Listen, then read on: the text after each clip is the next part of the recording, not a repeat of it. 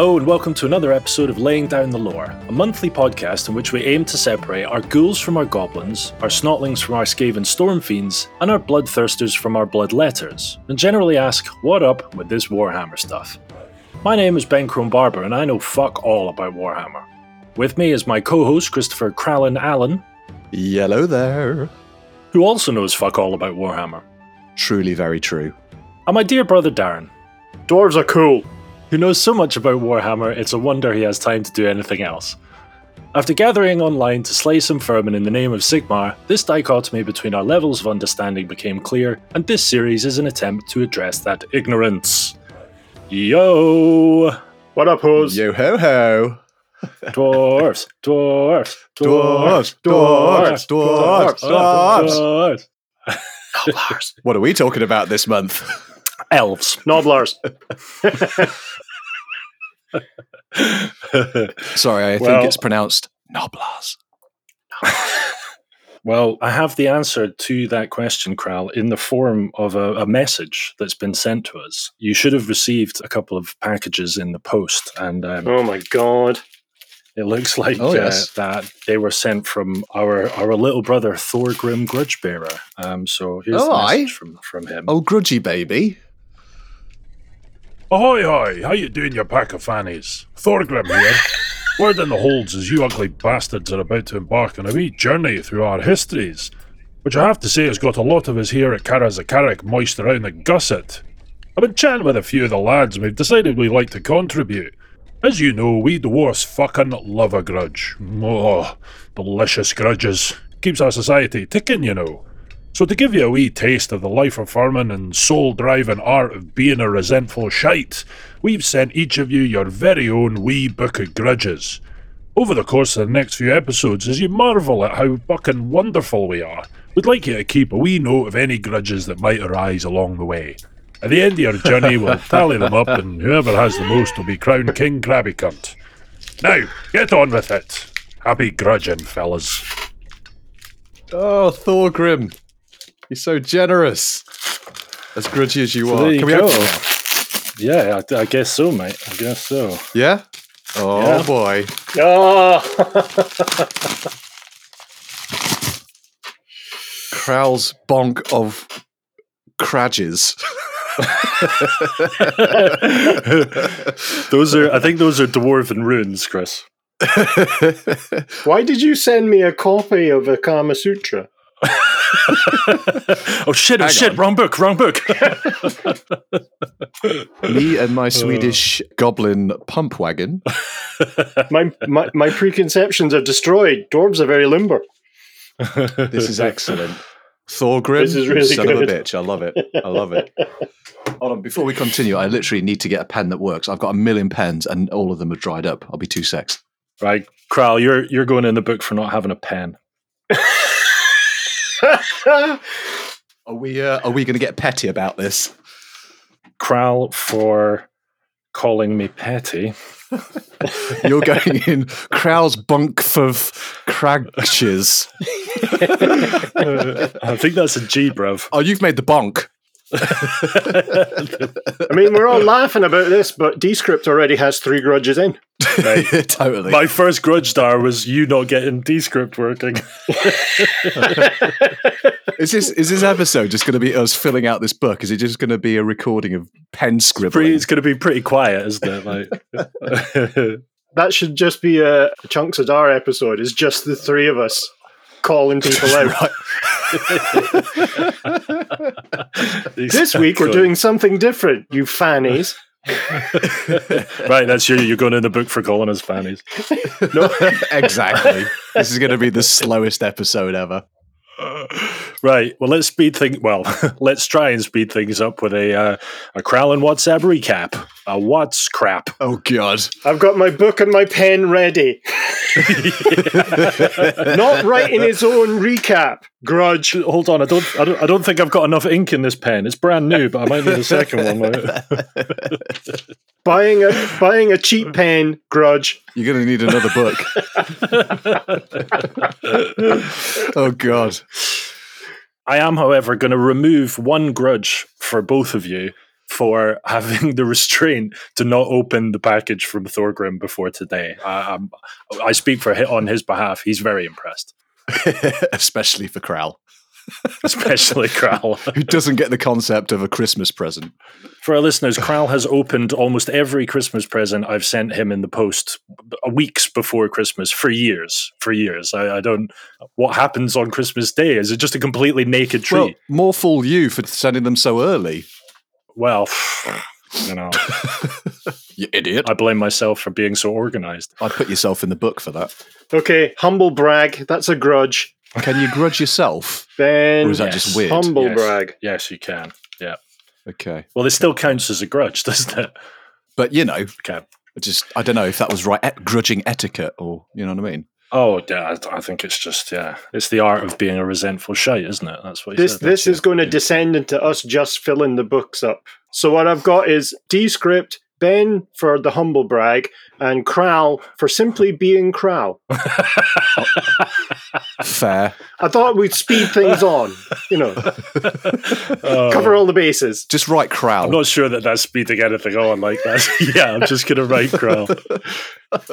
I'm also going to put fucking Amy in the book for enabling him. Yes, that's true. Amy's going in the book. How dare you put up with Kral? Amy is in the book. I know it looks like it says Amy Embalmer, but that says Enabler.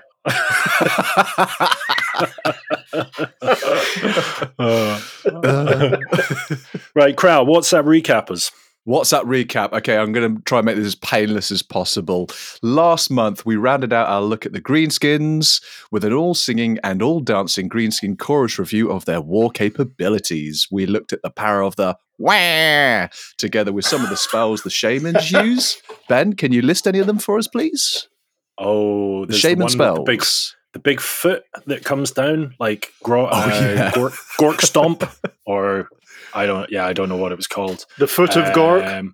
That's it, the Foot of Gork. The aptly named Gork's foot. Gork's foot. We really went top shelf with the name of that one. What else was there? There's the big and the little wah. There was the hand that came and like the hand that came. There was a hand that came out of the sky. It didn't do that. That's not how hands work. It's like an invisible hand, and it would like pick them up. I think this is Little Wah, and it picks them up and picks up a bunch of greenskins, and then it dumps them somewhere on the battlefield, which is it's quite stealthy, isn't it? Yeah. There was also the Itchy Wah spell as well, wasn't it? That, I thought that was brilliant. Yeah, that makes you. That'll do. 3 out of 4. Excellent. And before we crack on, I just want to say that, Ben, you're in the book now for knowing too much about greenskins. Oh, God. Fair. I'll take it. And it begins. That was a few of the spells. Was there more than that? There was the hand, the foot, the itchy thing. Darren, was there another one? That sounds like me in my 20s. The hand, foot, itchy thing. The itchy thing. The hand, the foot, the itchy thing. That's the name of Darren's bibliography. No, the name of my bibliography is Juicy Pinkness. Is it bibliography or biography? It's a biography. I don't know why. The name of my list of books is Juicy Pinkness. I'll put myself in the book. Oh, he's booked himself. Me for saying stupid shit. So the spells the shamans use, we followed this up with the examination of their weaponry, war machines, including Darren's nostalgia-induced orgasms over the machineries of destruction range. Nice. I mean, that's harsh but fair. Excuse me. Kral for coughing. As well as orcs and savage orc warriors, some riding grunters and snorters led the charge, followed by warbands of wolf-riding common goblins, spider-riding forest goblins, and squig-hopping night goblins. This massive unfettered riding was followed by those who are not cavalry, aka infantry, in all their forms. Ben, can you list some of the infantry? There was the green one. No, and the dreaded trolls, giants, and other monsters associated with the greenskin race. Okay, I'm putting myself in the book for laughing at that. Kral for not giving me a chance to answer his question. What were the infantry types? We talked because they were pretty standard, weren't they? There was like chopper dudes, there was Arrow Boys and Chopper Boys, and there was a third one, I think. And that was kind of the same for all of them. And then the other guys. Okay, moving on. Exactly. Who cares? Because we're on dwarves this episode, right? Exactly. Dwarves.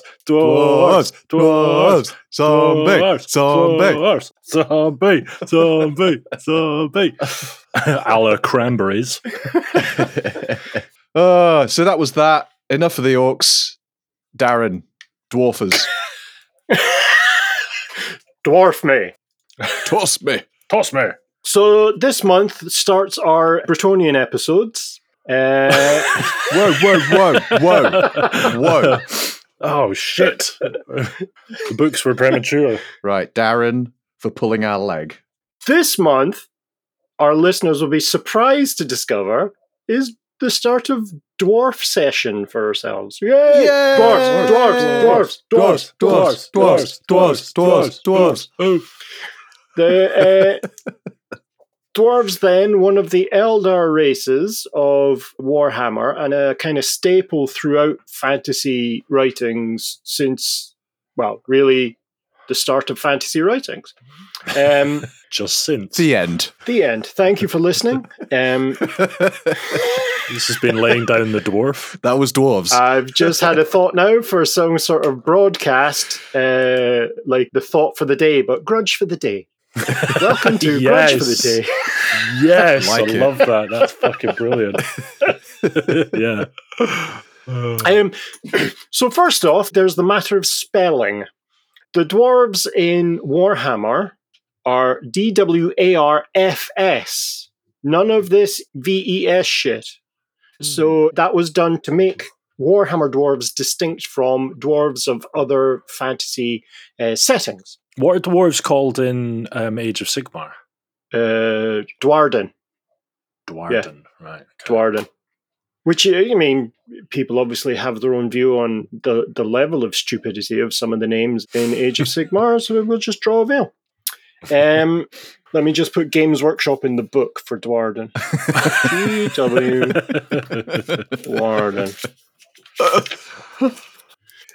So the dwarves of Warhammer really effectively started out as copy and paste from Lord of the Rings. They were, even though there's no accents in Lord of the Rings, they were aggressively Scottish and fundamentally fit into the medieval kind of period of Warhammer via Norse myth and Germanic folk tales of beings who live underground.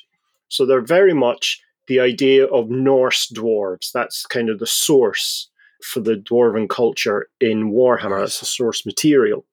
They do differentiate. There are several different types of dwarf, and we'll have a look at those in short order. No pun intended. Hey. Hey-o! He's going in the book. That's the first short joke. So, in terms of biology, they stand somewhere between 4 and 4.5 feet tall on average, almost equally as wide. They're incredibly muscular. The age of an average dwarf is somewhere between 70 and 100. Those are the most commonly encountered dwarves in Warhammer. 70 to 100 years old sounds very long-lived relative to the lifestyle of that kind of culture and environment, you know.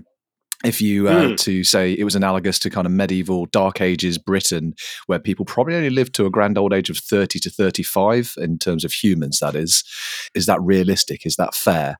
That, you know, a human would probably only live to like into his 30s, maybe 40s.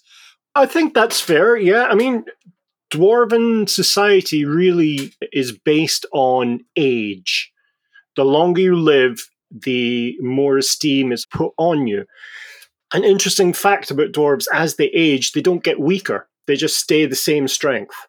So the older a dwarf gets, not necessarily they continuously get stronger, but they do get stronger over the years and then stay at that level of vigor and capacity until they're either killed in battle, die of old age, or gain a fatal illness. So while they are hardy, they can become ill. What is old age for a dwarf then? If you're saying 70 to 100 is the average, is that the average age of those dwarves encountered by other races? Like, do we know how old they can grow to? Yes, that's the average age of dwarves in the world, outside, meeting other people, gaining friends, grudges, and wounds.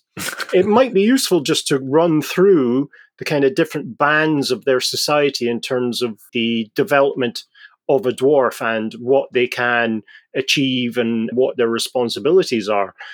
So really, a dwarf comes to physical maturity somewhere between the age of 18 and 20, whereas most humans, it's considered roughly 18 is when you're mature in Warhammer. For dwarves, it's round about the same, and you get a name day.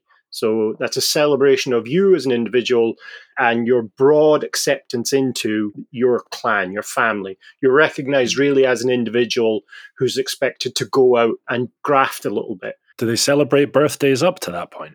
No, not really. There are familial celebrations, but in general, it deals with these kind of threshold birthdays.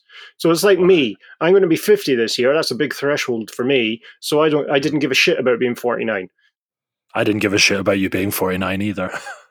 It was commented on. I mean, it was so offensive, I'm not even going to put it in the book. I'm going to remember that shit. There's not enough in this book to write just how much of a grudge I have. So they obviously pass or mark the passing of years because they need to be able to establish a kind of framework for the young in their society. But these are not important celebrations, not worthy of kind of notice by a broader dwarven society unless they hit these thresholds. So the 18 to 20, you gain physical maturity, you're expected then to start behaving like a dwarf, like, living up to the ideals of your ancestors and following the commandments of your family, your clan leaders, the royal clan, kings, and people assigned to run holds, that kind of thing. Really, then, the next threshold is when you turn 30, and that's when you get the name of Nubblestubby. Thanks. I don't know how to take that. Which really is the point where you are expected to have gone into apprenticeship. It's when you begin learning your trades in earnest. There's lots of guilds, and we'll talk about them in a little while, but yeah, Nubblestubby. Nubblestubby. Oh, adorable. I was just thinking, actually, on the topic of adorable, I just realised, like, you never really hear much about dwarven kids. Like, dwarven children must be so small. but angry. Yeah, just grudging out of the womb, you know? I'm putting my mother's womb in the book because I was fucking in there for so long. Like, could a human could probably hold a dwarven child in one hand. Yeah, but I mean, very, very quickly, that hand would be on the floor, having been sliced off by an angry dwarf mother. Yeah, they have dwarven petting zoos where they just, human kids go and just, stroke and manhandle dwarf children. That's what happens. I'd go there. I thought the dwarven petting zoo was like one of those rides at a Slaaneshi theme park. That too. It can be both. That too. Right, the next then threshold is when sometime between 30 and 70 they become known as the Notromi, which are the fuller formal apprenticeships where dwarves are then expected to uphold all their responsibilities to their clan and to their family. It's when they really become full members of dwarf society, and that culminates with a formal presenting to the clan of the person, very much like the kind of debutante balls of the South in America. It's when they've demonstrated their capacity to fulfill responsibilities, to act honorably, to take care of family members and uphold the values of not only their clan, but dwarven culture as a whole. So at the age of 70, they become something called Altromi, which is full beards, basically a full citizen of the Dwarven Empire, of the Karaz Ankor, which is the everlasting realm or ever-living realm of the dwarves. these are the dwarves that are encountered the most by people who are not dwarves, either in terms of facing them as an army or fulfilling some kind of duty somewhere between the dwarf and human empires because of their age-old alliance with Sigmar. If they then survive this kind of period, get to the age of 120, they become what's called Lanctromi, which is the Longbeards. These then are the kind of more mature dwarven citizens. They are the ones whose opinion are given increased weight. They're kind of trusted and reliable. Interestingly, in the game, Longbeards is a unit type. So all the Longbeards get together and they form like a solid mass of troops, dependable, that are not going to break, that dwarven armies can kind of focus around and, use them as anchors in military campaigns. That's amazing. Like the real kind of like backbone of the yeah, dwarven absolutely. army. Absolutely. We then get to, if the dwarf survives to 150, they become what's called Thongrink or Thongrink, although I prefer Throngrink. I don't know why, it just makes me laugh.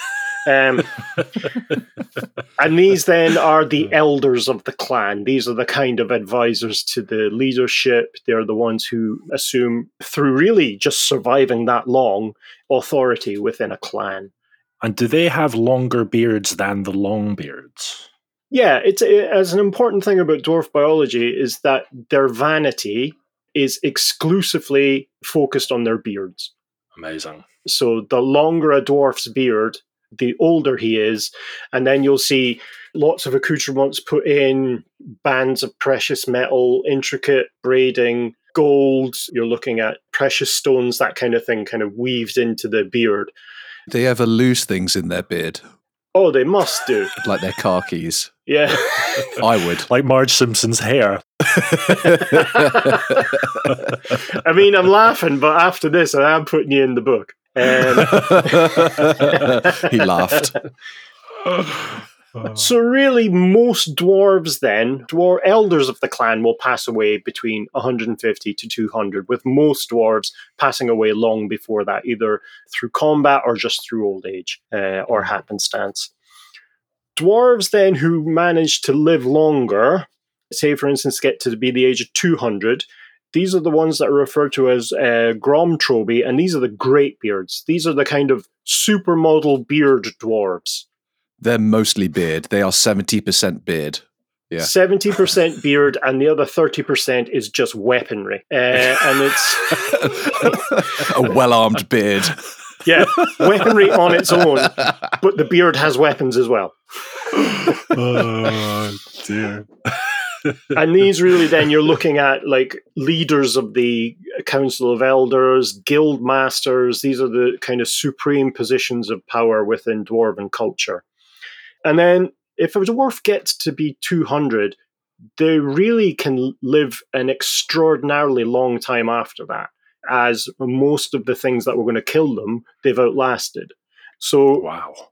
Once a great beard will kind of stay a great beard, and as I said, stay as strong and powerful and vigorous as they were for as long as they're alive. Once they get to 400, they become something called a Carugthrombi, which is a living ancestor. So wow. They really become almost, the figure of the white dwarf is a living ancestor. He's incredibly old. And who was the white dwarf again?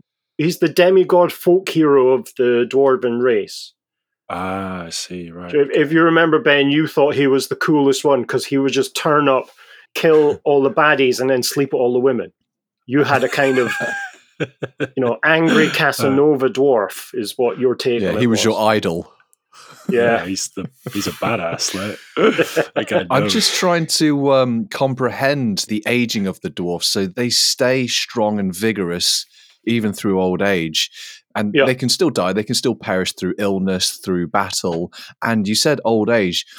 considering that, when if they were to die of old age, is there any point where they become less able at all? They become decrepit, much like we do humans in older age. We just lose the capacity, or is it literally just like binary? They are on and then they are just off. They are alive and they are just dead.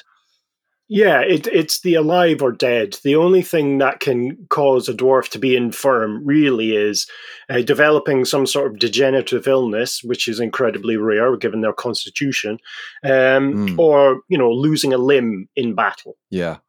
That's it. I mean, the oldest dwarf on record is still alive in the kind of current Warhammer days. He's the kind of master runesmith, almost the kind of supreme runesmith of the dwarven race, called Crag the Grim.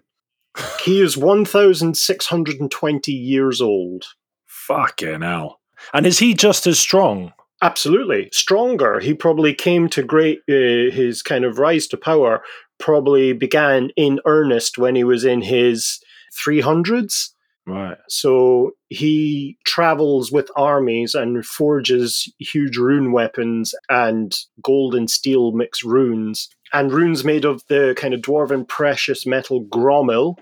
And there's actually a model of him. Wow. And he looks like a really, really, really pissed off blacksmith in a forge.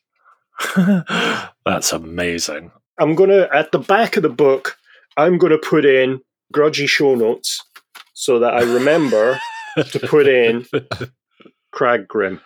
So, Crag the Grim. Okay, so that sounds like the kind of name I'd associate with a dwarf that was 1,620 or 22 years old. Was he always called Crag the Grim? It's like when I meet somebody who's like in their 20s who's called Marjorie. I'm like, wow, I thought you only get called Marjorie when you're like 70. Like, was he always called Crag the Grim? I mean, I think it probably progressed. Originally, he was just maybe Crag the Irritated, and it just kind of developed over time. Crag the Slightly Miffed. And here is our newborn Crag the Cheesed Off. Well, when you're living for over 600, over half a century, a lot can happen. A lot can develop. Do you know what I mean? Oh, yeah. One day you wake up, you're, Manfred Skaven lover. The next week you're Manfred Skaven slayer. A lot can happen. Because he's not over half a century. He's over a millennia and a half old. Yeah, he's 1,600. Oh shit! All right, okay, yeah, I'd be pretty craggy. Fucked off. I'd be like, just why am I still alive? That's why he keeps following all these armies. He's just trying to find the most high-risk situation that he can so that he can fucking exit. Like, drop mic, I'm out. Maybe he got his name because he was asked to describe his living situation. He's in a dwarf old folks home. Prunes and custard every fucking day, man. It is Craggy Grim. I haven't had a solid shit in years. And when I did, one of my friends hammered it. And made this sword out of it. I mean, it's a lovely sword, but it's a boo sword. And made this spoon with which I eat my mushed up custard. It's my yogurt spoon. Yogurt spoon.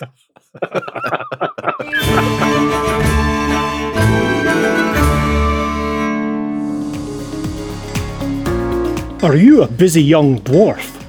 Whether you're leading a trade caravan, anti-elf patrol, or forging great works beneath Kazakakarak, does the thought of the racial grudges we bear make you feel almost human? Culturally, we must always make time for grudges. That is why I, Susan Goldhammer, have created the Mini Book of Grudges, a collection of small irritations and wrongs done to our race that will allow you to grudge on the go. 9 out of 10 rune priests say that if you spend at least 10 minutes a day contemplating grudges, you can keep your anger at acceptable levels for daily life, as no self-respecting dwarf should be content. This 15-foot scroll contains 1,200 mini grudges. Examples include: your neighbour didn't smile the right way, your once loyal bed stubbed your toe, time itself has caused you to come late for a meeting, you suspect your partner of liking you, your toothbrush is hiding from you, and many, many, many more. The Mini Book of Grudges. Stay pissed off.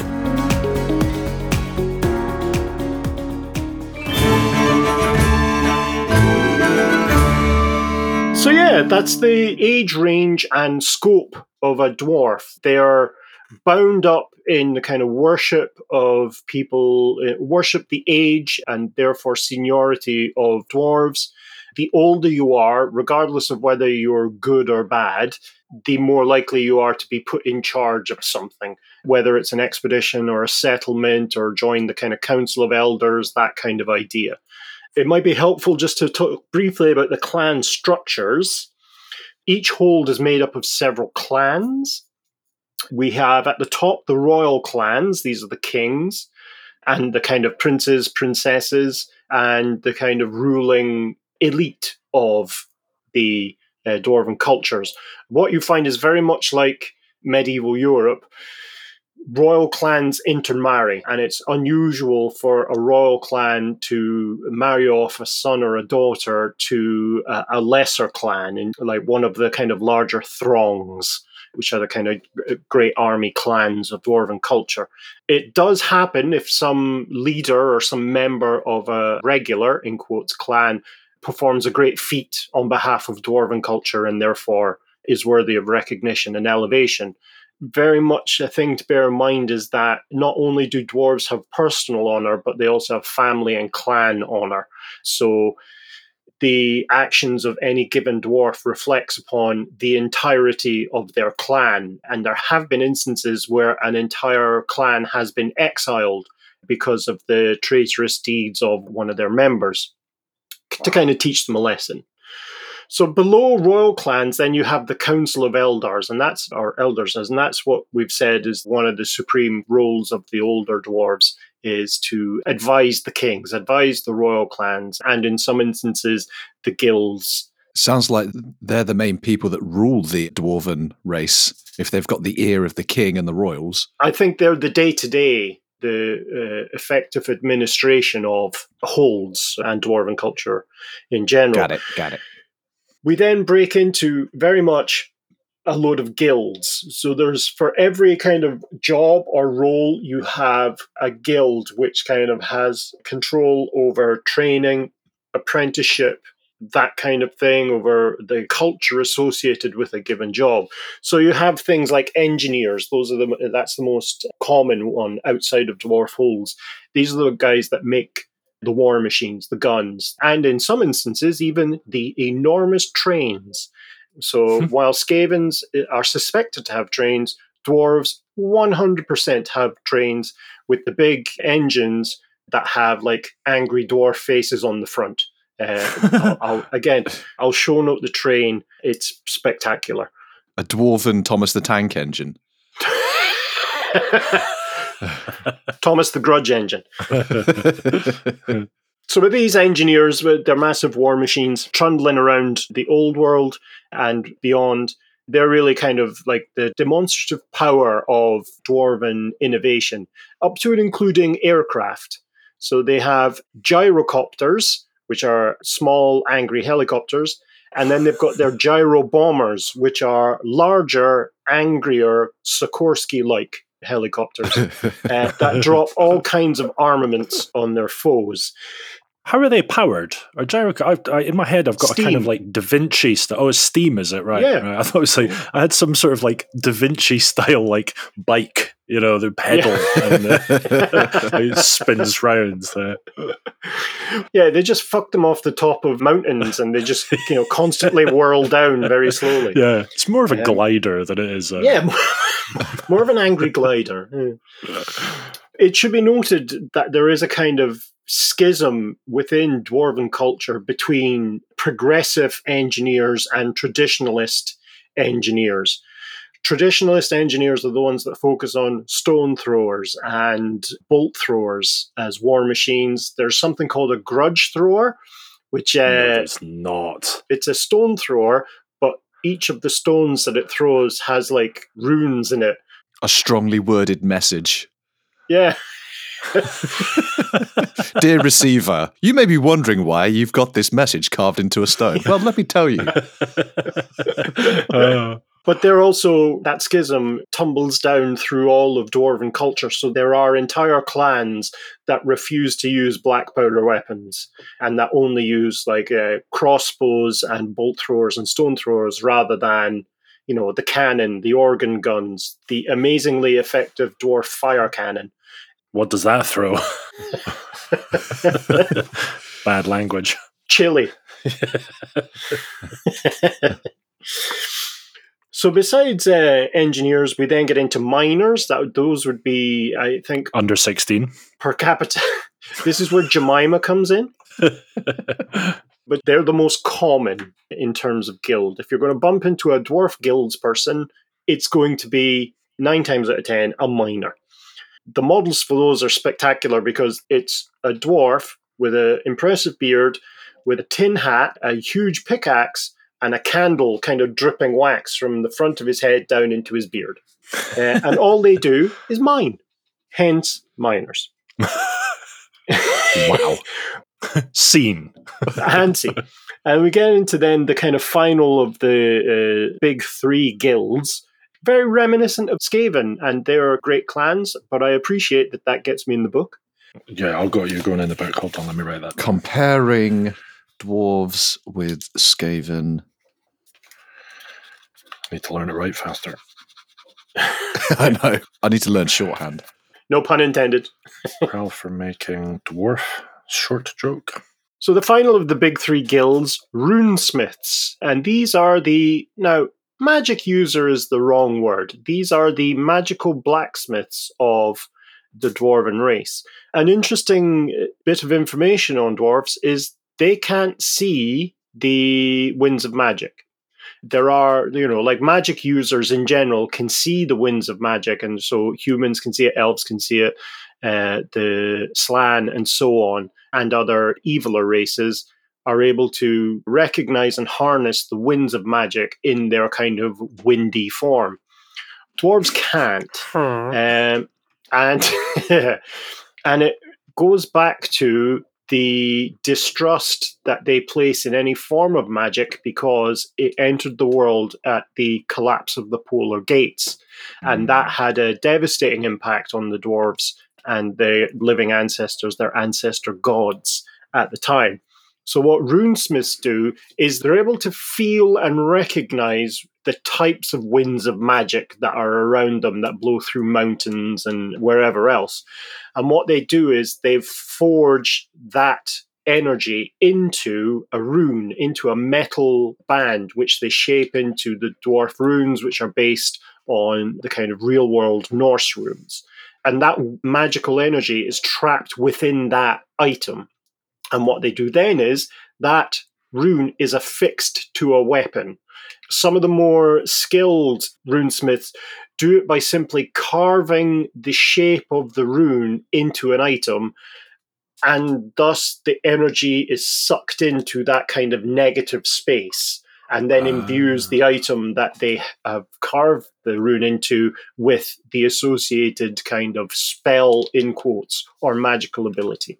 So if they carve it directly into the weapon, say, and it sucks that kind of magical energy into the negative space created by carving out the rune, it's not necessarily about the material that it's put into, it's about the shape of the rune itself. That's the thing that captures that energy, is that right? 95% of the time, yes. There are obviously magical elements like Gromil and Ithelmar that the dwarves can forge. There are certain runes that only can be put into like really strong steel.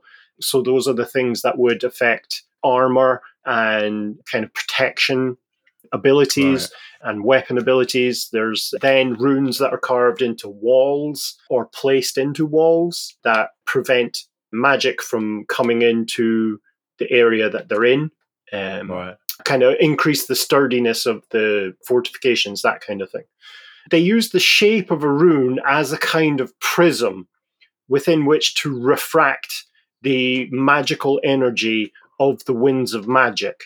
And because of the skill of the runesmiths, that can either be in an actual physical rune that's put onto something, or the Carved directly, same yeah. process used, but to carve the rune into something.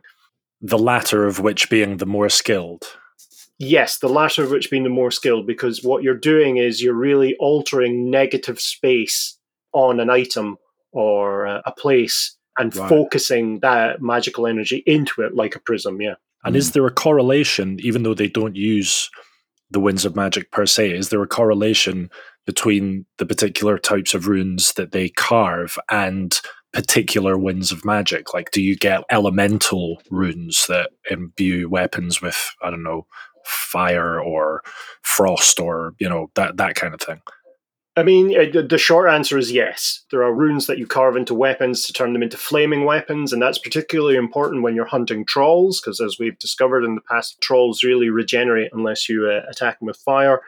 There's runes for the protection against different types of elements. So if you're working in a forge, if you're working with lava, if you're working with any of these kind of super heated items, you're going to want a level of protection the larger the items that you're producing. Right, okay.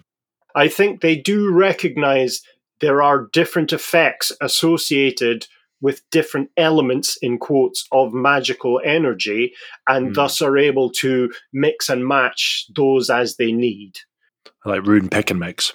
Yeah, rune pick and mix. So in that regard, they are quite like elves, insofar as they're able to harness the full amount of magical energy, albeit through the rune making process. Whereas humans can only focus on one of the 8 winds of magic. Gotcha.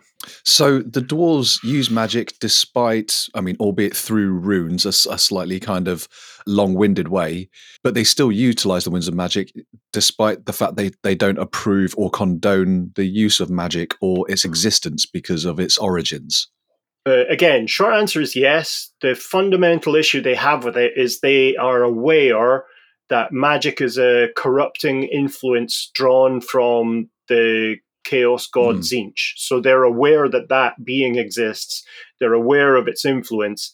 And they feel that if any kind of ability is trapped within a rune, because the runes last for as long as the rune is whole, the magic doesn't dissipate. It stays there forever. So it's constantly refracting within that magical prism of the rune, and thus is beyond the mutability provided by Tzeentch. Got it. Gotcha. It's kind of using it at arm's length kind of thing. Absolutely. And making it as dependable as the stone that surrounds them. Nice. Got it. Okay. I think perhaps, next episode or towards the end of the Dwarven season, we'll have a deep dive into runes and the different types of runes and what have you, because I think that'd be interesting. Yes, please. 100%. So those are the real top 3 guilds, the engineers, the miners, and the runesmiths. You then have goldsmiths, carpenters, masons, that kind of idea, the kind of day-to-day trades that a society needs to be able to operate, especially underground. Interestingly, with carpenters, you don't really associate carpentry with dwarves, but they use a specific type of wood that's grown within the mountains called ironbark. And anytime there's like a big throne or some elaborate item needs to have a woody element to it, they use ironbark. And is it, grows under the ground? No, it grows within the mountains. Oh, I see. Right, okay. So when a copse of the ironbark is discovered, either in the mountains or in the surrounding plains, which happens quite rarely outside of the mountains, they send a huge group of warriors to protect it because it's viewed as an invaluable resource for creativity. And a totally ridiculous question, but do they use it sustainably? Or is it kind of seen that once that resource is exhausted, that it's done? Are they able to cultivate the land and grow more of those trees? I believe ironbark requires a specific set of circumstances to grow, which can't be replicated outside of nature. Dwarves do have farmers. There's a farmers guild and herdsmen and that kind of thing. They are boreal. That's where the original conflict came from with the goblins. But I don't believe that, dwarves are so avaricious for honor and material and precious metals, stereotypically so, that I suspect the word sustainable can't really be used. For fuck's sake, they invented the aeroplane. within Warhammer. So I'm not sure that it's going to be something that's on They're their not mind. environmentally conscious. Mm. I mean, another kind of interesting guild are the Brewmasters. So these are the ones Excellent. that make all the booze, the most famous of which is Joseph Bugman, who produces Bugman 6X, which is a mixture between a porter and a rye lager or rye ale that would floor you after half a glass. And he originally started out as there was a regiment, his Rangers, Bugman's Rangers, and these would travel out into the world carrying huge barrels of booze with them and kind of boister the morale of the army. There's still models for him, or there was, before the world got blown up. And he gives your army buffs and gets units drunk and makes them brave and immune to fear, that kind of idea. Nice. Gets them tanked. So those are the kind of big, broad strokes of the guilds. And then underneath all those guilds is what's referred to as the Throng. And that is just simply the massed dwarfness of a hole's kind of occupants. It's comprised of lots of different clans, all underneath the kind of rulership of the Royal Clan and the Council of Elders. The Throng is also what Dwarven Army is called. So they see no difference between the military aspect of Dwarven culture and Dwarven culture as a whole. Mm. Right. Mm. That's cool. So, as I say, big picture, that's what a dwarf hold or a dwarf clan looks like. There are tens, if not hundreds, of clans within Warhammer. The kind of biggest in influence is the clan of Thorgrim Grudgebearer, who's the High King, and he dwells in Kazagakarak, in the kind of armpit of the World's Edge and Grey Mountains. I wouldn't say that to his face. You'd make it into his book. Well, I wouldn't be able to say it to his face. I'm too tall. Oh, burn. Ben? I'm waiting. Ben? I'm waiting for acknowledgement. So, in terms of the kind of structure of the holds themselves, I mean, you've talked about the societal structure, but in terms of the kind of architectural layout of a hold, I mean, in my mind, I have this idea of like very, very large cavernous spaces underground in which domestic and commercial and industrial buildings, I say buildings with bunny ears, are carved into the rock face, around the sides of the cavern. Is that accurate? And follow-up question, is there an order in which they're populated? Do you have, like in this Skaven, what do they call them? Warren, yeah, sorry, thank you, Chris. In the Skaven Warrens, it was quite hierarchical, wasn't it? You had the kind of head Skaven physically further up in the Warren, and the kind of slaves down in the bottom. Is there a similar sort of thing? Is there kind of like an under-society of dwarves and kind of royalty at the top? Is that how it's structured? Great questions, and I think it's a good point to deal with them now. In terms of the Karazankor, which is the everlasting realm, which is the totality of dwarven population, you're looking at something that stretches the length of the World's Edge Mountains, so almost from the Chaos Wastes right down to the tip of the Southlands, or Africa as it would be in our world. So not only is it within that very kind of broad stripe, but then there are outposts dotted around the world, usually in or near mountains. And in terms of how they talk to each other and how they communicate and how you're able to travel between holes, there is the Great Dwarf Underway, which is a constant, almost straight road that runs the length of the World's Edge Mountains, then with branches off into other areas to be able to get into the different holes. Like a big dwarf highway. Big dwarf highway, yeah. BDH. And perhaps kind of important to discuss how a whole is structured then in terms of connecting to the dwarf, the BDH. Very much like in your question, Ben, you're talking about the hierarchy of Skaven. Dwarves do have a similar hierarchy, but it's reversed. The dwarves of lesser importance, in quotes, are at the top. They're at the surface. The more important the dwarf is, the deeper they are underground. And they use the word deep to really describe their regions. So at the very bottom is what's referred to as the Royal Deep, and that's where the royal clan for that hold sits, and that's where they hold power, and it's connected quite closely to the Dwarven Underway, and then they have the Armory Deep and the Runesmiths Deep and clan deeps for the different clans that are within the hold.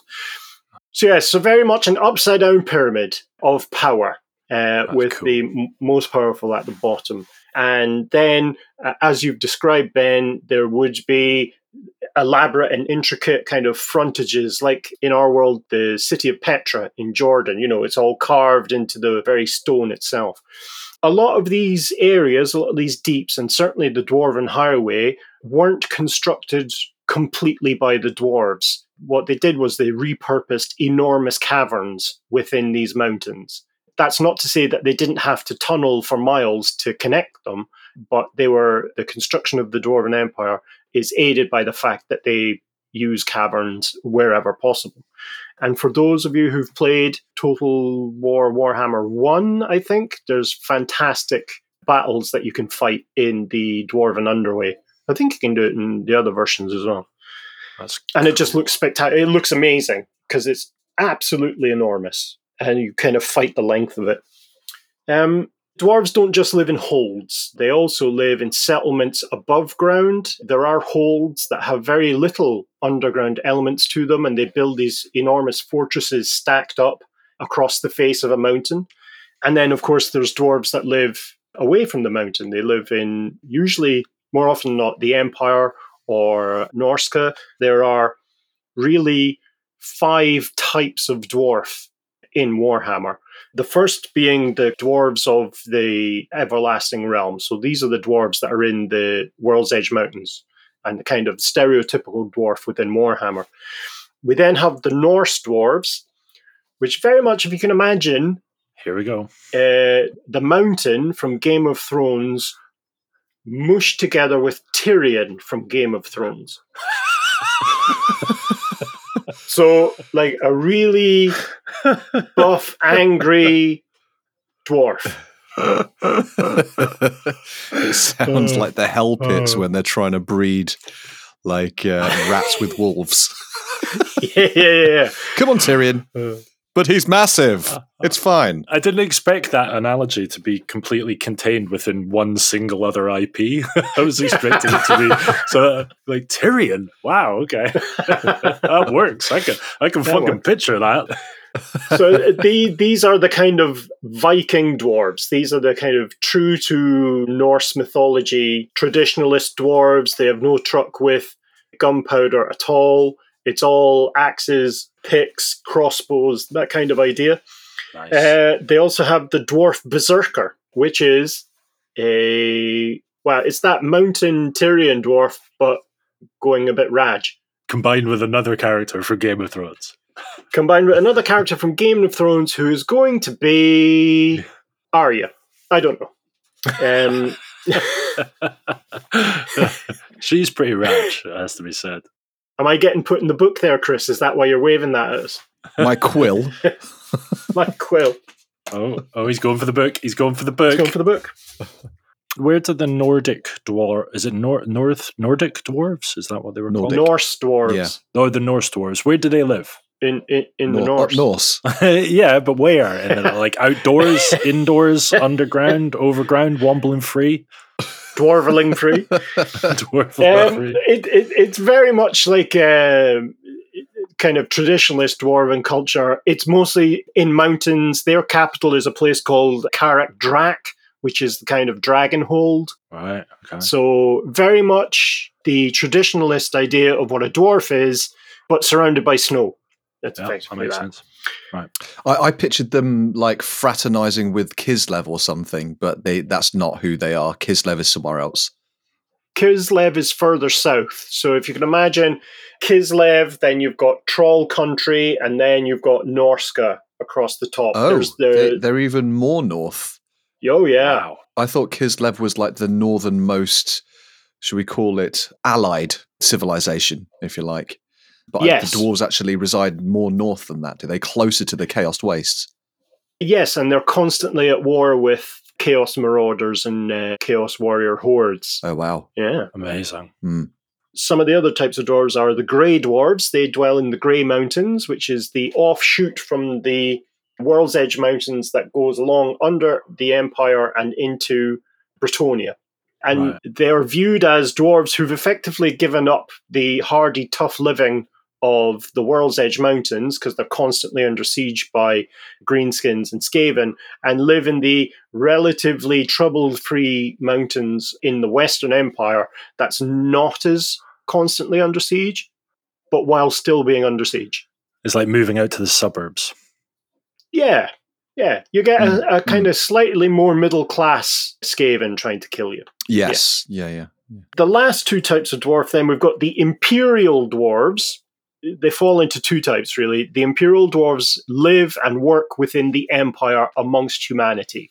And these are, 99% of the time, this is the type of dwarf an Imperial citizen will bump into on a day-to-day basis. Now, they're either honouring old pacts and agreements with the Empire in terms of their clan, or they've become what's referred to as the holdless. These are clans whose holds have either been captured by their enemy or they've been kicked out by the royal clan of that hold. And so they perform possibly the most distasteful activity to dwarves, which is trading. Dwarves are not by nature in the Warhammer world traders, which is kind of counterintuitive, I think, but the Imperial Dwarves kind of make up for it. Interesting. So they're out of the hold and into the book. They've pissed off the royals. Yeah. I'm putting them in the book. Fucking dwarf traders. Yeah, right. Sons of bitches.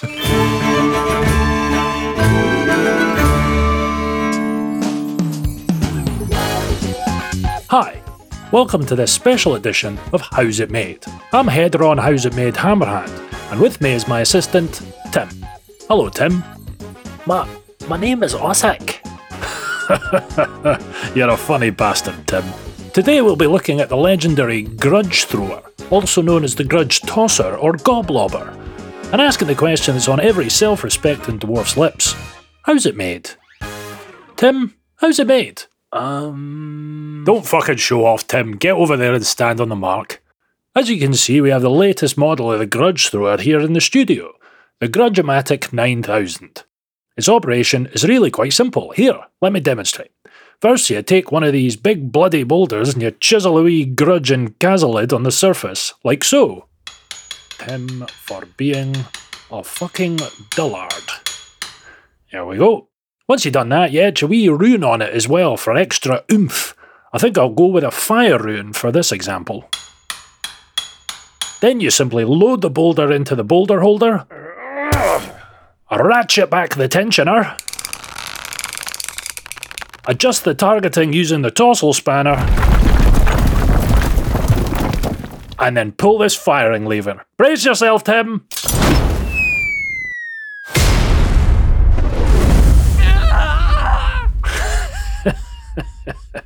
Flambe. Now, while we're trying to put Tim out, let's head over to our equipment specialist, Mozik the Merry, who's at the main Grudge Thrower factory in Nuln as we speak, to find out how's it made. Mozik?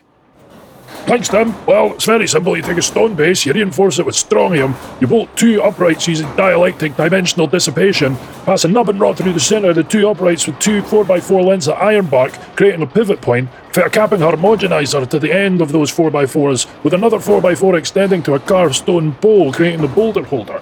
Then wedge an exceedingly springy sprung spring between the newly formed thrower arm and the stone base. Bolt on another two uprights, this time using bilateral uniphase distraction. Insert the final nubbin rod, wrap a length of rope around the thrower arm and the second rod, creating the tensioner, and chuck in a ratchet and firing lever made from the increasingly rare unobtainium. And there you have it, Tim. One Grudge Thrower ready for action. Right, let's get pished. Back to you, Tim. Back to you, Tim, indeed. Thanks, pal. Well, there you go, ladies and gents. An absolute peach of a walkthrough by the brilliant and increasingly inebriated Mozik the Merry. I think we can all agree the Grudge Thrower is a total cracker. I certainly know one chap who thinks so, and alright, Tim? You bloody Jesse. Thanks for tuning in, folks. And now you'll never get caught off guard if anyone asks you, how's it made? Tally-ho!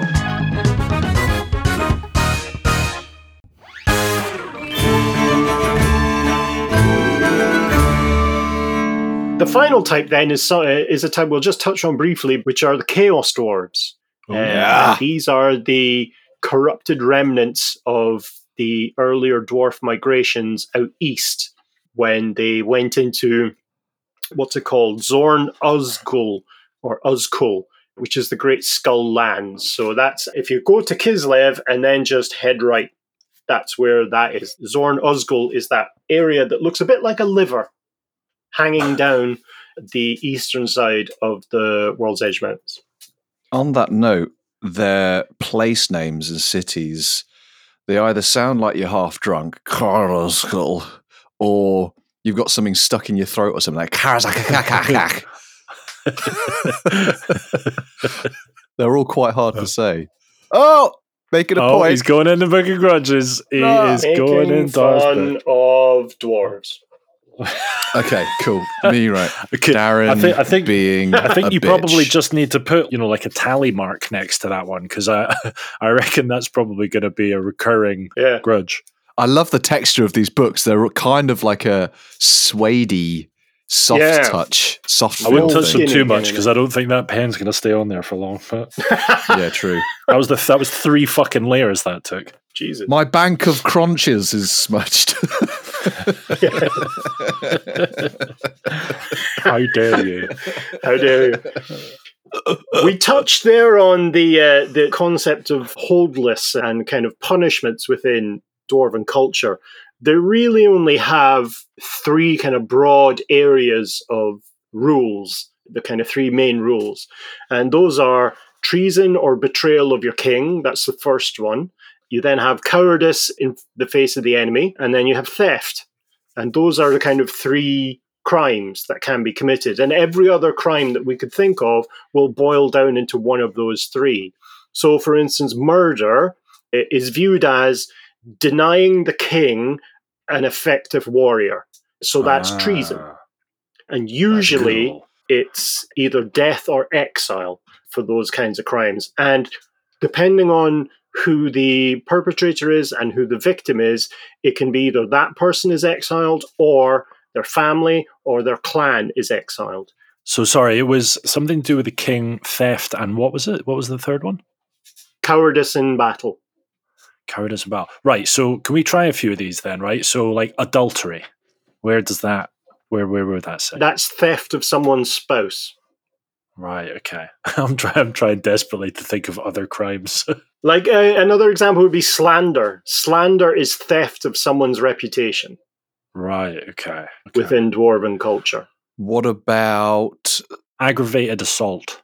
Well, depending on what the resulting injuries are, that's either going to be theft of a dwarf's ability to serve, theft of a dwarf's ability to effectively pursue their job, or it's going to be incapacitating a warrior of the king, which means that then that's treason.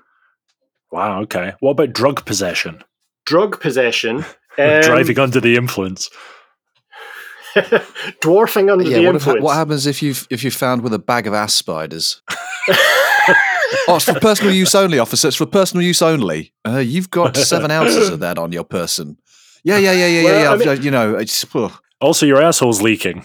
You're either impacting your own capacity to fulfill your duties, or you're incapacitating other people for their duties. So it's one way or the other. It's a betrayal of your king, but one is more egregious than the other. And driving under the influence, that's same thing. Positively encouraged. Didn't Bugman, he went around and actually bloody got people tanked in war, whether you're a gyrocopter pilot or... Drink this. So, whoa. Before you step in that gyrocopter, have a tank of this, mate. You're not half drunk enough. I don't think it's a crime in Dwarven society. Yeah. So those are the kind of 3 bands of crimes that everything else will fit into. And the most common punishment for these is exile, which is either an amount of time or permanent. Do they have executions? No, because you're still of use. You're still a dwarf out in the world who is of use to the dwarven race. So not only is there a duty for an individual dwarf to their king, but there is a duty of leadership and kingship to the rest of the whole dwarven race.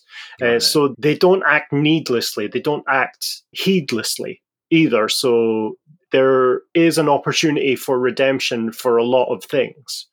Right. Speaking of redemption, the exile is the imposition of a punishment from a position of authority. There is a band of culture within dwarves referred to as the Slayers. And these are dwarves who have some horrific event has happened to them. And whether or not it has, it's the difference between criminality and wrongdoing.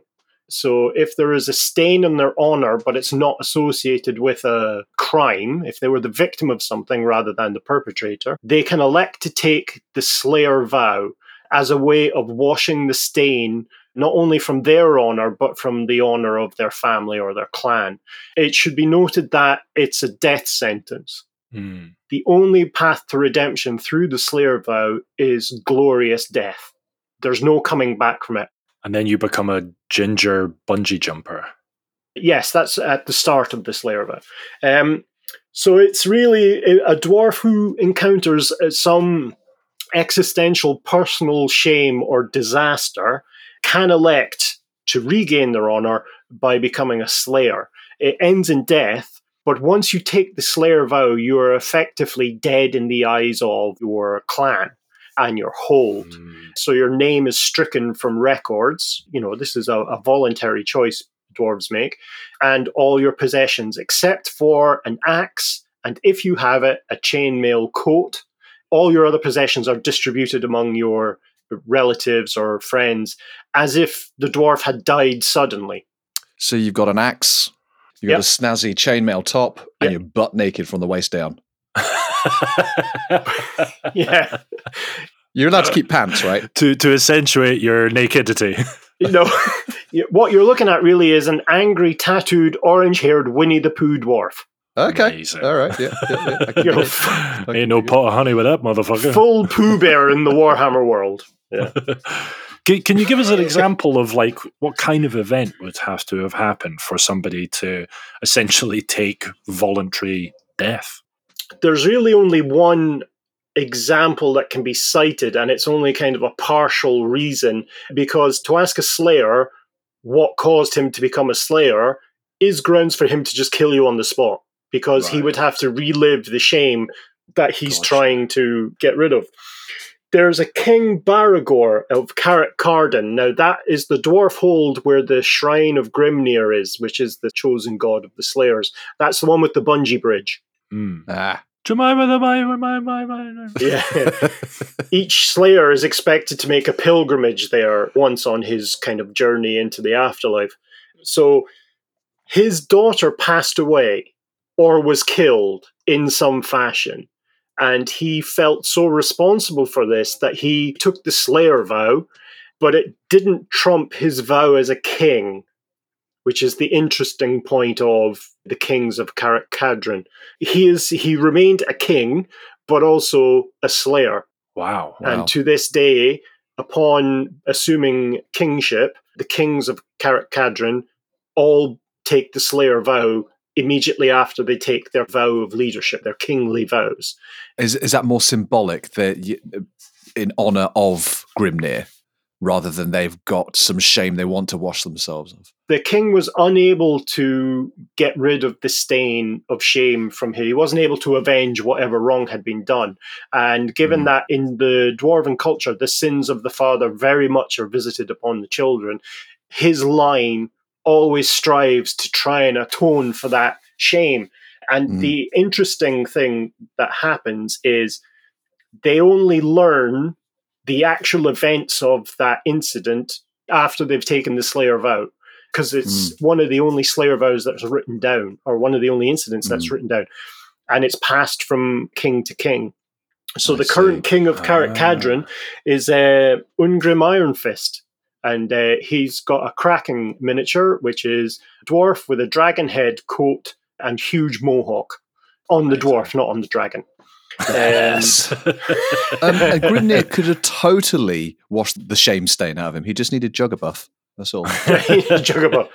Wouldn't that just have buffed it out? That would have just made it really shiny. I'm not sure it would have made it go away. That's a different brand. I'm going to put myself in the book for misunderstanding the use of Juggerbuff. That was just ridiculous. I think you've mixed up Chris? Juggerbuff and Buggerjuff. Oh, shit, sorry. Easy mistake, come on. So with the Slayers, there is a kind of career progression of sadness. Once they take the Slayer vow, they become what's known as a Troll Slayer. So they completely shave themselves except for their beard and a single mohawk, which is spiked up with animal fat, and everything is dyed orange. And they are then off into the world. And they do that because they're mirroring what their god Grimnir did on his way up to the Chaos Gates, which we'll talk about shortly. If they're able to kill a troll, so they go up against a troll, they expect to die, but they're not allowed to just give in. They have to fight to the fullest of their capacity so that Grimnir, their god, judges them worthy. So no suicide by inactivity, as it were, or suicide by ineffectiveness. They have to fight No to the quitters. best of their ability. No quitters. Yeah. If they manage to kill the troll, it's judged that their shame is so great that killing a troll wasn't going to cut it. So then they progress to becoming giant slayers. They then have to go off and find a giant. And the same process is repeated. And if they survive that, they then progress to becoming, well, it splits in two, really. They then either become dragon slayers, which are the most kind of hermitish, if that's a word, dwarves. They avoid everyone and only go after dragons. They almost never speak. Any kind of interaction usually ends up with someone getting an axe in the head. And yeah, they just keep going until they are killed in battle against, it says a dragon, but in general, any kind of huge monster. The other way they go, they become what's called a demon slayer. And so these guys, after they kill the giant, their shame again is still judged to not have been erased, but they gain an ability to kind of identify roughly where demons are, or where magicians who summon demons, or where chaos worshippers are. So they become a great force against chaos, again, hoping to die in battle. As one might imagine, there's a huge range of mental conditions associated with being a slayer. No doubt. They suffer from huge bouts of depression, alcoholism, gluttony. They're constantly on the move, constantly trying to fight. Even though they are loners, there is a thing called the Brotherhood of Grimnir, which is a slayer army. And that has not only units of troll slayers and giant slayers, and then dragon slayers and demon slayers are characters within these armies, but they also have their own war machine, which is the axe thrower, which looks like a robot dwarf on a fulcrum with kind of windmill hands that just shoot axes forward. So it's just like an axe brilliant. Gatling cannon. That's so funny. Fucking hell. They sound awesome, but they also sound really sad. It's like a really it's a really bleak tale, isn't it? Very angsty. Yeah. Yeah. It's just a very, very dark end. Yeah. The last thing we want to talk about today is it's a book. Can anyone guess what it's the book of? Oh, Is it? it's the book The Great Book of Badgers. Yeah, that's right. It's a badger book. Badgers. Badger Badgers. Oh, why is nobody chanting that with me? You all jumped at this opportunity to do it with the words. Is it the Book of Grudges? It is. Who told you? So the Book of Grudges is the great kind of racial memory of the dwarves, known as the Damaz Crom. That's Dwarven for the Book of Grudges. Book of Dickheads. It's managed, in quotes, only by the High King of the Dwarves. And only the High King can put grudges in or cross grudges out as being resolved. Amazing. It's done in their blood. To give you an idea of how serious they take this, that it's written in High King's blood in the book. In general, only dwarves can look in the book, in general. there have been a few instances of where, in honor of their relation with Sigmar, that human scribes have been allowed to look in the book. But that's been, it's very much a look but don't touch. And there has to be all sorts of conditions on scribes to go in there. So it's like a read-only share. Yeah, absolutely. Yeah. Got it. Yeah. And redacted as well. They say you can read this paragraph and they'll put, slabs of stone over the others. But don't read this bit about human scribes. Don't worry. Don't worry about that bit. Yeah. It's fine. Yeah. Just pass over that. Given that it's that only the High King can put grudges in or strike them out, one would assume that it's a very kind of super high level grudges. It's the grudges that are concern the dwarf race as a whole. And nothing could be further from the truth. Any dwarf can petition the High King to put a grudge in the book. And Thorgrim Grudgebearer is very trigger happy when it comes to putting grudges in books. Does he? Does he love a grudge? Oh, he loves a grudge. I mean, just to give you an example, Caldor II, who was the High King during the War of the Beard, or the Elf King, he has 437 grudges against his name, and he's been dead for, a millennia at least. He has 430 odd grudges against him or in his name that he wrote in the book? No, specifically against him. Wow. Retrospective grudging. Is that allowed? Did you say retrospective? I don't know what I said. That's why I said it 3 times. No, he was the High Elf King during the War of the Beard, so it was dwarves who put it in. But those range from, the High Elf army under his command tipped over my cart to they shaved the Dwarven ambassador's beard. It's and that's an affront to Dwarven honor everywhere. Yeah, like on his shift. Yeah, on his shift, this happened, so fuck that guy. Yeah, right, okay. Interestingly, the being that has the most grudges in the book, the largest count of grudges against a single individual, is someone we've already talked about in the series.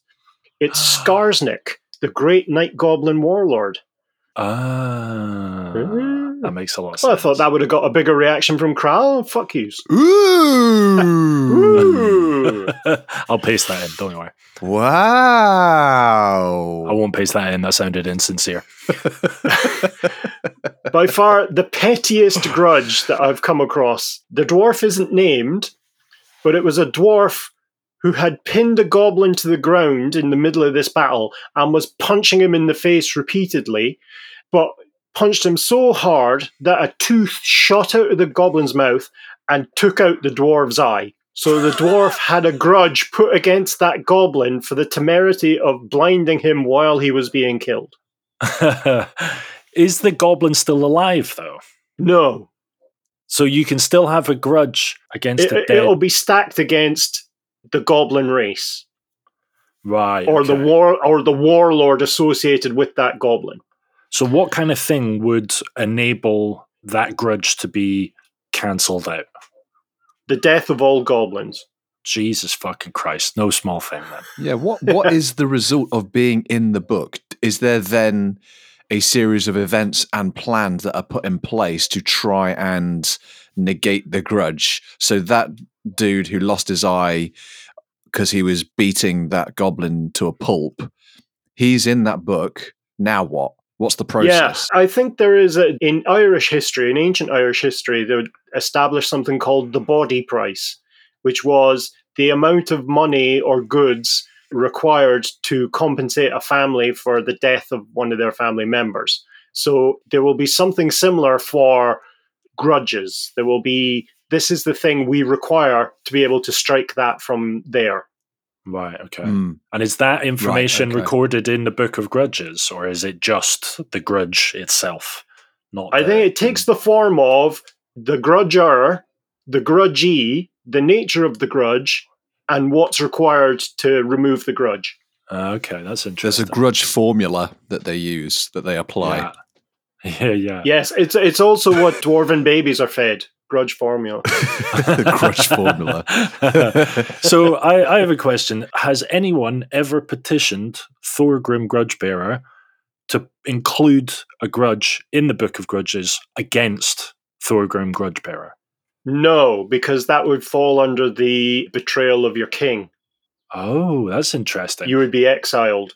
But what about people? So that makes him immune to being grudged. That doesn't sound right. That sounds a bit. Sounds like a fucking loophole. The king is immune to being grudged against. Again, it's the difference between wrongdoing and criminality. A criminal act can be resolved with exile, and thus you don't need to be put in the Book of Grudges. But if something happens and you don't make good on what you were going to say, really the grudge deals with honor rather than justice. Right, okay. It's a point. They're making a point. Yeah. Yeah. So the king that was in some 430 times, were they all entered into the Book of Grudges after he died, after he was king? Oh no, those were entered during his reign, probably during and immediately after. But if he was the one controlling the book, and you cannot make... Kaldor II is a high elf king. Oh, so it's a dwarf. Right. It's the dwarves that deal with that. God, sorry, Darren, you weren't clear. I also misunderstood that. Darren in the book Darren for not being clear enough. Cunt. Darren wasn't. Cunt is just a separate line. So, unlike Ben and yours, Darren, and my little Book of Grudges, you don't get individual Book of Grudges. Maybe I bet you do. I bet like Dwarven Society, it's like a cultural thing. It's not the Book of Grudges, but everyone has their Book of Grudges. Oh, well, I think that's actually true because the Book of Grudges, as is discussed amongst kind of Warhammer fans, is actually called the Great Book of Grudges, and that's the kind of dwarven racial memory of pettiness.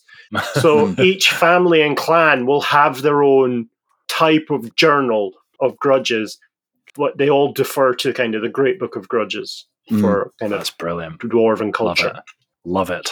The Great Book of Grudges must be pretty legendary in the world of Warhammer. I mean, are there any races that try and get the Book of Grudges and steal it? Is it worth anything to anyone else? Or is it worth enough to the dwarves that someone else, their enemies, would want to steal it to piss them off? And are there any characters that are aiming to get into the grudges? They're like, I want to get 1,000,000 grudges against me. Is it sport? And level up. That was a shotgun of a question. So it was really spray and pray. I think anyone who's interested in destroying or damaging the Book of Grudges doesn't care that they would be put in the Book of Grudges for doing that. Mm-hmm. I think it would be done as something that would be such an affront to dwarven kind that the dwarven race would all take the Slayer vow. In terms of being able to get there, while it's within the dwarven Everpeak, the capital city, there's not a chance in hell of anyone getting near it. However, Thorgrim does go to battle with the Great Book of Grudges in front of him, and he does so on, I think you would call it a battle sled that's been carried by dwarven warriors, and the model for it is comical. There's a lectern in front of him while he's sitting in his throne, and on that lectern is the Great Book of Grudges. So it's possible, it's absolutely possible that it could be damaged or captured in battle, but the sheer number of dwarves you would have to get through, and the fact that they would become increasingly pissed off when they worked out what you were trying to do, means it's all but impossible. Okay. Wow. All right. Nice.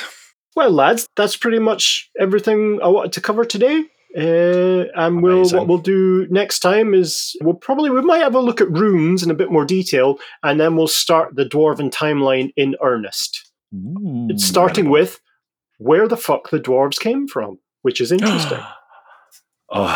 This is exciting. I am excited. Yes. Right at the start, you mentioned that the dwarves in Warhammer were based loosely on the Lord of the Ring dwarves. And in the Lord of the Rings, they never had any accents, but the Warhammer dwarves were, and I quote, aggressively Scottish. But in the films of the Lord of the Rings, the main dwarf character is, of course, Scottish. So do you think that there's a kind of feedback loop that the dwarf in the film for The Lord of the Rings was actually given a Scottish accent because of the development of dwarves in Warhammer. No, is the short answer to that. What I think happened was they sat down and tried to work out which race in the world was the sternest, grumpiest, and had the biggest violent tempers. And we won. We trumped the competition. I'm going to wrap up. Awesome. Wrap it up. All right, that's all from us. Thank you so much for listening. If you want to find out more about the topics we've discussed in this podcast, you can find all the reference articles in the show notes or on our website at layingdownthelore.com. You can also reach us on our socials, and we've got loads of bonus material available on our Patreon at patreon.com/layingdownthelore. We'll be back again next month displaying just how little Chris and I know. Until then, bye! Dwarves, dwarves, dwarves, dwarves, dwarves, dwarves. Listeners, I don't mean to be rude, but you're going in the book.